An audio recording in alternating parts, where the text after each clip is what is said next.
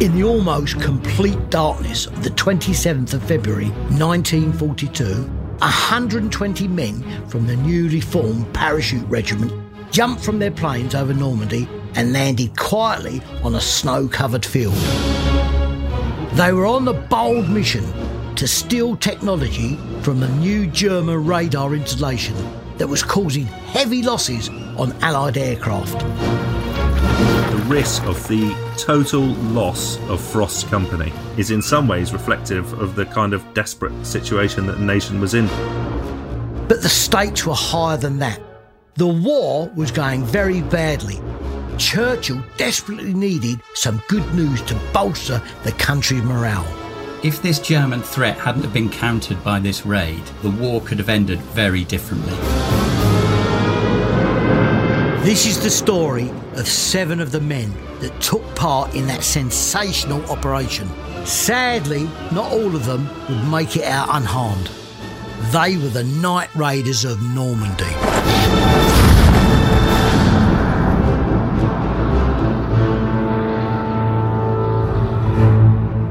I'm Bruce Crompton, history fanatic, military antique collector and ex-paratrooper. In Amazing War Stories, you're going to hear about incredible actions, all taken from records housed in museum collections.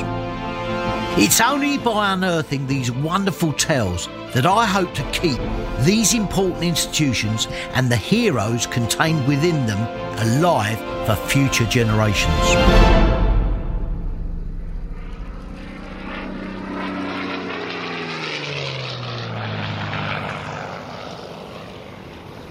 On the 5th of December 1941, on a wind-swept cliff in Normandy, France, a small black radar dish detected an inbound aircraft. The German operators passed on the details to Luftwaffe Command at Le Havre. This was the second time in as many days that a plane had buzzed the installation. The aircraft was a Spitfire, flown by Flight Lieutenant Tony Hill. But it was a plane with a difference. On board, in addition to the usual 8 Browning machine guns, were 3 high-resolution cameras, 2 on the wings and 1 in the fuselage. He'd bravely come back for another attempt at reconnaissance photographs of the Nazi installation. His pictures from the previous day had missed what he had fleetingly seen with his own eyes, a large black bowl on a stand in a pit. He was determined not to blow it a second time, and the weather was perfect. He flew down even closer to the target and fired off several frames. When he returned to England later that day, the astonishing photographs he had taken set in motion one of the greatest and most daring raids of the Second World War. You can see his pictures on our Amazing War Stories Facebook page or Instagram site. Anyway, the Allied planners believed that the operation, if successful, could literally save hundreds of thousands of lives and shorten the war. Not only that, Churchill thought it would also silence the detractors of the newly formed Parachute Brigade. One of my favourite places to see artefacts from this legendary unit is at the Airborne Assault Museum in Duxford. As well as telling the story of the airborne forces, it also houses the Parachute Regiment's historical collection. It's a wonderful exhibition, but I suppose I'm biased, however, being a former para myself. One display that always captures my attention is the amazing model planning boards which were created in preparation for this raid. They've now been designated as an exhibit of national importance. So if you get the chance, go and have a look. They're truly remarkable. John Baker is the curator of the museum, and he told me why the mission was so crucial. Operation Biting was absolutely critical for Britain, for Prime Minister Winston Churchill and for the Parachute Regiment. At this stage in the war, public morale was low. You know, you had people living in cities and towns all across Britain who'd lost loved ones already in the conflict, and you also had extensive bombing of the UK. And quite rightly, many people in the country were saying, when is the fight going to be taken to the enemy? So Churchill needed a success. The operation came about as the result of one clever man's thinking, a scientist called Dr. Reginald Jones. He realised the Germans must have developed a superior radar. It was Jones who persuaded the RAF to take the reconnaissance photos, which led directly to the planning of this operation. And thank goodness he did, because those photographs would prove his suspicions right. But now, however, he needed to know how this new technology worked. He had to get his hands on it. This small radar sat on top of a well-defended cliff behind enemy lines. The only way to get to it would be from the air, and so it was an ideal mission to test the services of a newly created military unit. The 1st Parachute Brigade, part of the 1st Airborne Division, had been formed just 6 weeks earlier. They had yet to see action, and their men, mostly volunteers, were largely untested in combat. It would be an ambitious first assignment for this unloved unit. Many in the corridors of power thought the parachute forces were a folly, a drain on vital war resources. However, Churchill was determined. The stakes couldn't be higher. Failure would not only jeopardise the future of the new regiment, but also the Prime Minister himself.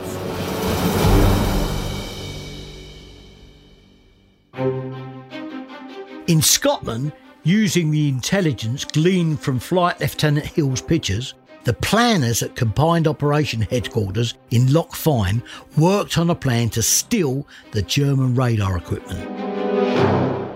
A successful operation, they believed, would require an entire company of parachutists.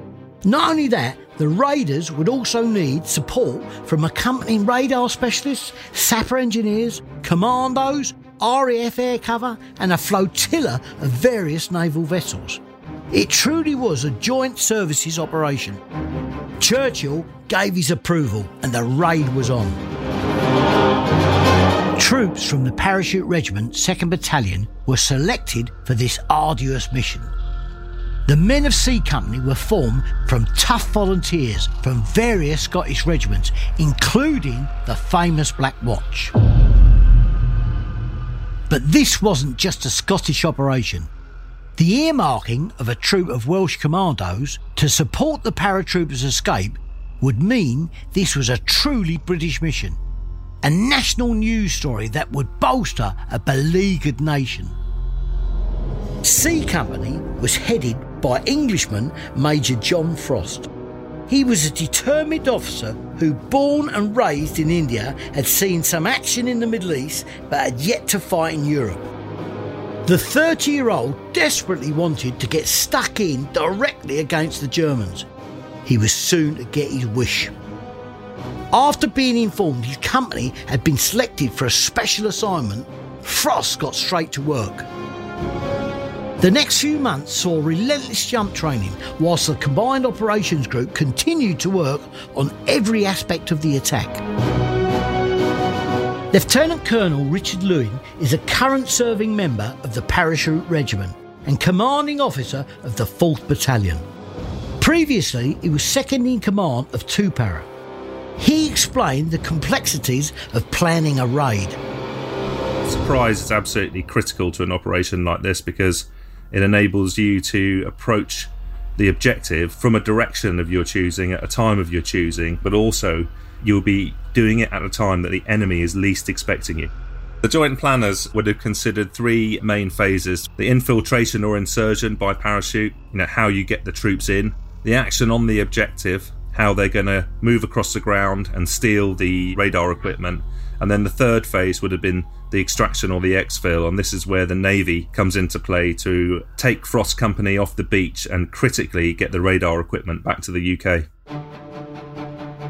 Over in France, a French resistance agent, codenamed Charlemagne, was given orders to go and find out more about Bruneval for the British. The planners at Combined Operations thought a beach a few hundred metres south of the radar at the bottom of the cliff would be a perfect place for an exfil, but they needed to know precisely what was protecting it. Along with a colleague and posing as students from Paris, they approached the guard who manned the barrier crossing the beach road.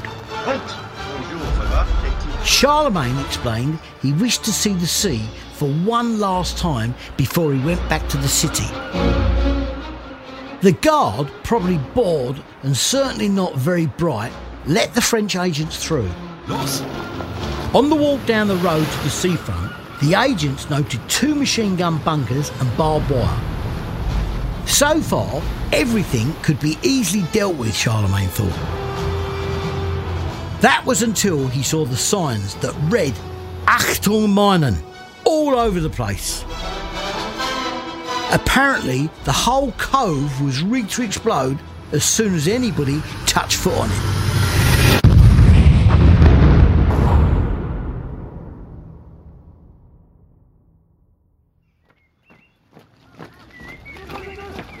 Back in the UK, Major Frost and his men were hard at work.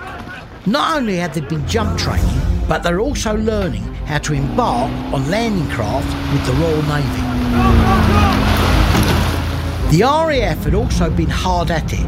This was the largest airborne drop they had ever undertaken, and their pilots did multiple practice runs dropping dummy parachutes on various different targets. Unfortunately for all groups, poor weather had meant mission training was behind schedule. However, there could be no delay. The allocation of this many resources and the risk of the Germans discovering the plan meant it had to happen in just 4 weeks. The operation was at once seemingly simple, but also had a lot of moving parts, each of which had to work like clockwork if the mission was to succeed. The attack force would be divided into 5 units: Nelson, Hardy, Drake, Jellicoe and Rodney, each named after a famous British admiral. Company Commander Major Frost would head up the unit Hardy, the first of 3 10-man assault teams that would attack near the vicinity of the radar. Alongside him would be Company Sergeant Major Jerry Strachan, an archetypal Scotsman and a no-nonsense soldier who could put the fear of God in any man. The pair of them would lead an assault on a cliff-top villa positioned next to the radar station. The building was believed to house the Luftwaffe soldiers who operated the dish and was therefore a key objective. Simultaneously, the second group, codenamed Drake, were to try and contain a group of the enemy soldiers based in buildings just north of the villa. This is where the planners thought the first counterattack would come from. Meanwhile, the 10 men from Jellicoe would capture the radar installation near the cliff edge. The key man in this team was actually an RAF flight sergeant called Charles Cox. He was absolutely crucial to the success of the raid, as he was considered to be the best radar technician in the country. The only problem was, despite being in the RAF, he had never been near a parachute. The common view of World War II parachuting is parachutists jumping out the side door of a Dakota. In this case, the converted Whitney bomber was exactly that. It was a bomber. You could fit 10 parachutists in, and they literally jumped through a hole or a pipe in the floor, which was located in the old bomb hatch. And the parachutists would sit on the edge of the tube and sort of drop themselves down and then out into the air, one at a time. This was known as jumping through the hole. The difficulties with this method of exit from the aircraft is the tightness of the pipe meant that it was difficult to carry your own personal equipment, so that had to be dropped separately. It was also the case that reserve parachutes weren't used because of the space. And finally, a parachutist had to get himself through the hole without bashing his nose on the opposite side. So that would have been at the forefront of their mind. 4 of the Whitleys would carry Lieutenant John Timothy and his group, codenamed Rodney. They would have the unenviable task of repelling any southern counterattack that might come from a garrison of Wehrmacht soldiers based in the nearby village of Bruneval.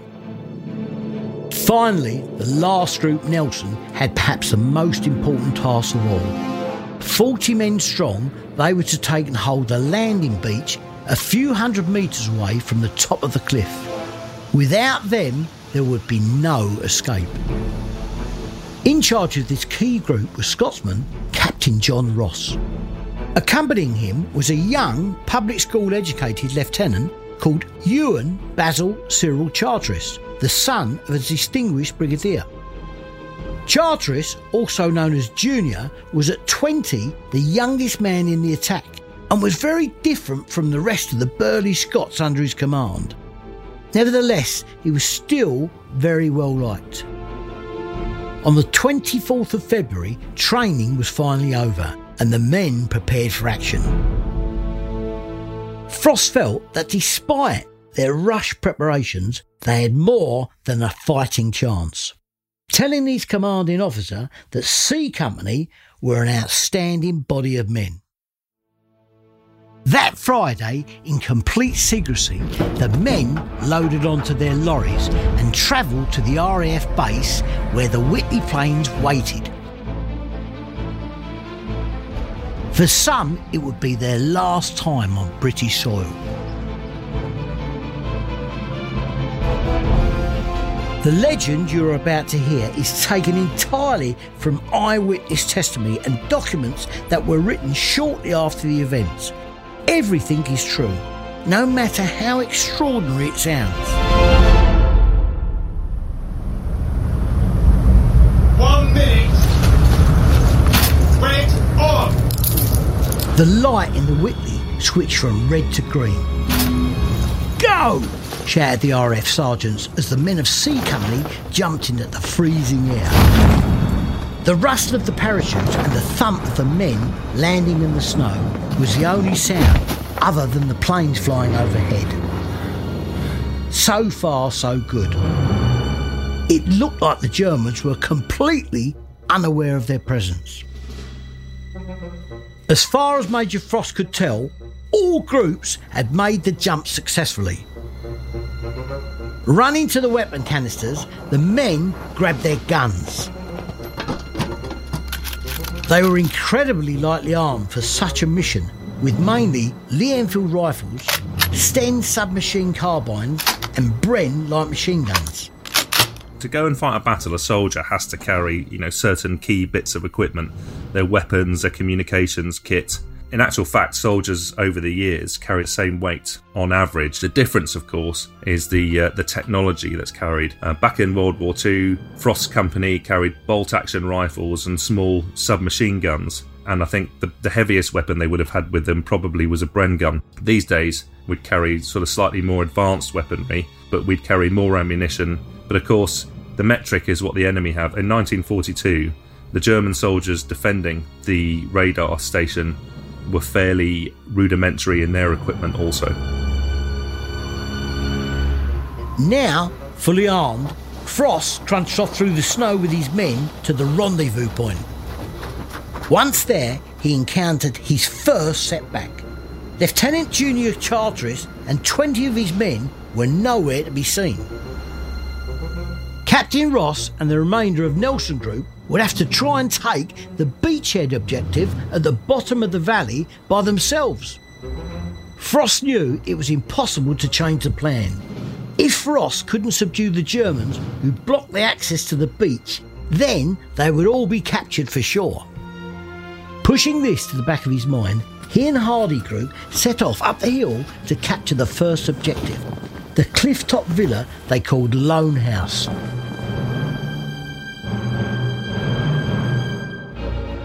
As per the plan, Drake team went to protect the northern perimeter from counterattack, and the final team, Jellicoe, ran towards the radar. The silence was disconcerting. Frost thought the Germans would be all over them by now. Clearly, they'd been caught totally unaware. But the reality was very different. The Germans had been watching their approach on the radar and were already gathering their forces. Schneller, schneller, beeilt euch! The Wehrmacht soldier in charge of the beach defences had been radioed.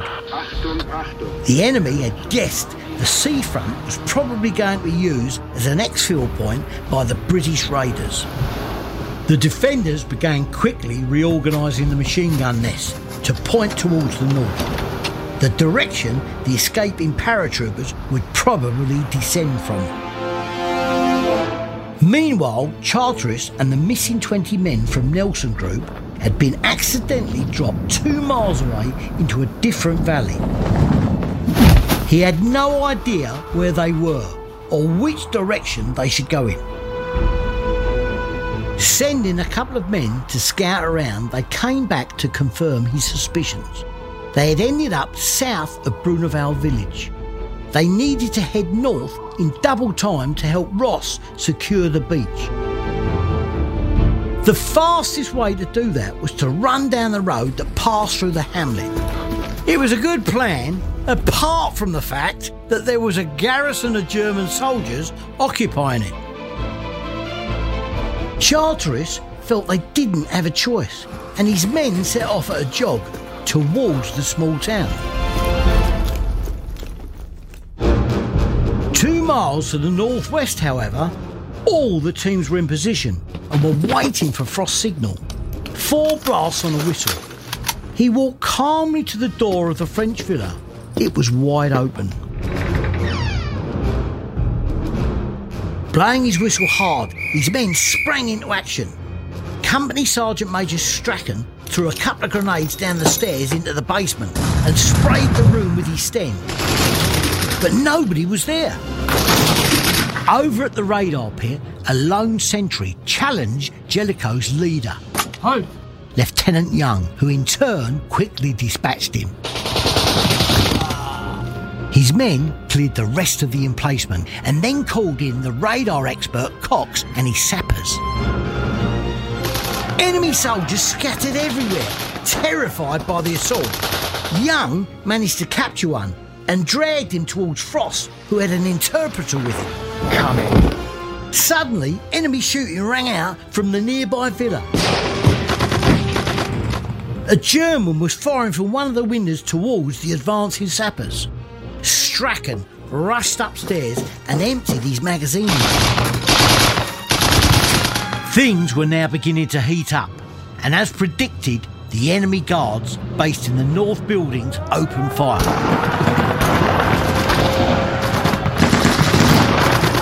Team Drake responded, trying to suppress them. Back at the house, Frost was glad to have a prisoner and started to interrogate him. The information he gave up was vital. Ask him what he knows. Yes, sir.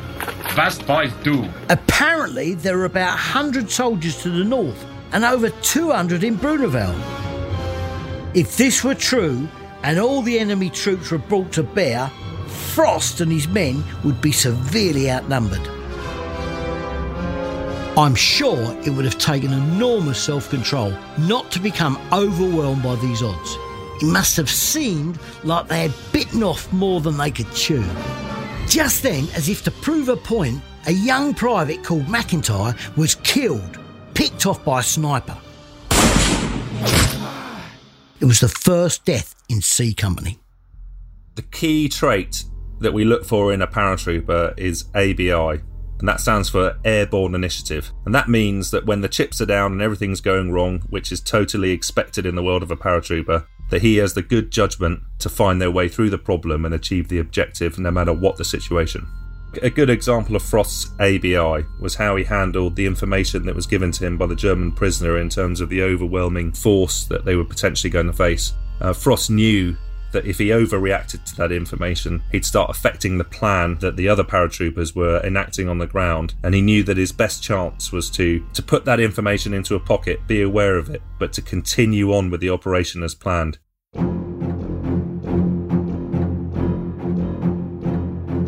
A mile to the southeast, however, in Bruneval, Charteris and the rest of his men from Nelson were unbelievably running through the village in which the enemy infantry company was garrisoned. This seemingly insane gamble was helped by the darkness and the snow deadening their footsteps. Suddenly, up ahead, some Germans appeared.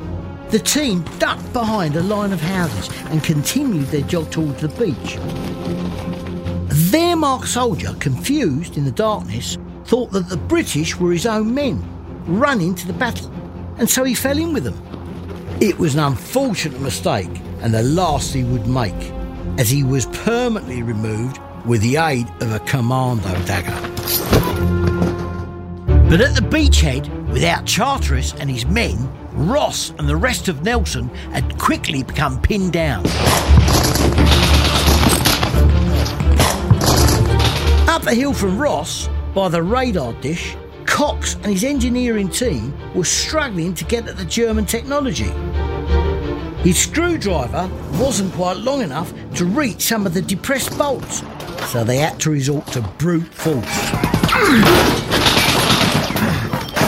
Not only that, it was hard to see, so the sappers started to use flashlights, but this meant they then became an easy target for German snipers. Turn that bleeding light off, we're setting ducks here!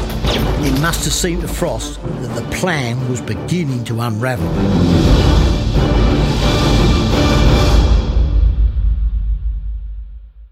Hello! I hope you're enjoying this episode of Amazing War Stories. I'm Ed Sayer, co-founder and producer of this show, and I just wanted to tell you about our new website, amazingwarstories.com.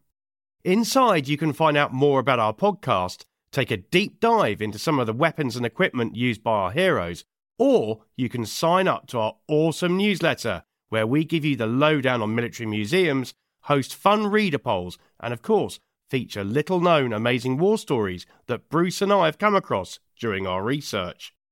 So after you finish listening, please take time to visit, and if you think you have an amazing war story you'd like us to feature, then do get in touch. Just click on the link on our show notes. AmazingWarStories.com, the home of military heroes. But the gods of fortune must have been looking after Frost and his men that night. Just as they were looking into the jaws of defeat, the raiders got a break. To the south, down in the valley, they heard a cry of Cabafay, the war cry of the Scotsman. Lieutenant Charteris and his team had arrived and were engaging the German defences, which were still pinning down Ross's men. Major Frost knew he had to move. He told the sappers that they had enough radar equipment. Anything else that they couldn't take, they were to photograph instead. They must take advantage of Charteris's arrival. The teams of Drake, Jellicoe and Hardy began a hasty withdrawal towards the steep slope which led to the beach. The going was slow as the ground was icy and uneven. But the sight of the paratroopers retreating emboldened the attacking Germans, and they began to press forward from the north. Frost's men were now in danger of being caught in a vice between enemy defenders. Then another blow. An MG-42 rang out from the high ground to the south. The legendary Scottish CSM Jerry Strachan crumpled over. He'd been hit in the stomach. Lieutenant Colonel Lewin explains why this was a key moment. So in any company in the British Army, the company sergeant major is a major figurehead. He's often the man that the soldiers want to be because he's the senior soldier. He's got the experience. When Strachan got hit, it would definitely have had an effect across the company. In the British Army, we train for these eventualities. We expect people in key appointments to be wounded or killed. So what would have happened is he would have been looked after as a casualty, but another member of the company would have stepped up and taken his place. Strachan was given morphine and dragged out of the way. Behind them, the Germans had now taken the house. The situation was beginning to look desperate. Major Frost turned back with his group and engaged the enemy's rear guard assault. After a brief firefight, the inexperienced German troops fell back from the savage and unexpected counterattack. The whole of C Company were fighting like caged animals. They had to smash their way out, and their tenacity and ferocity was starting to pay dividends. Down in the valley, the other part of Nelson Group, led by Charteris, scythed through the German beach defences. Running down the middle of the road, this new onslaught from an unexpected quarter caused the enemy to scatter. The time was about 2 a.m. They'd been fighting for over an hour and a half. On the now secured beach, the sappers started minesweeping, but they couldn't find anything. The German danger signs erected around the beach were just a bluff. It was totally clear. Frost was relieved. Finally, it looked like things were going their way. But when he got to the shore, the landing craft were nowhere to be seen. Not only that, Lieutenant Timothy, who was defending the flank with the Rodney team, got on the radio. Headlights from the direction of the town were approaching. The German counterattack was now fully underway. Okay, chaps, it looks like we've got company.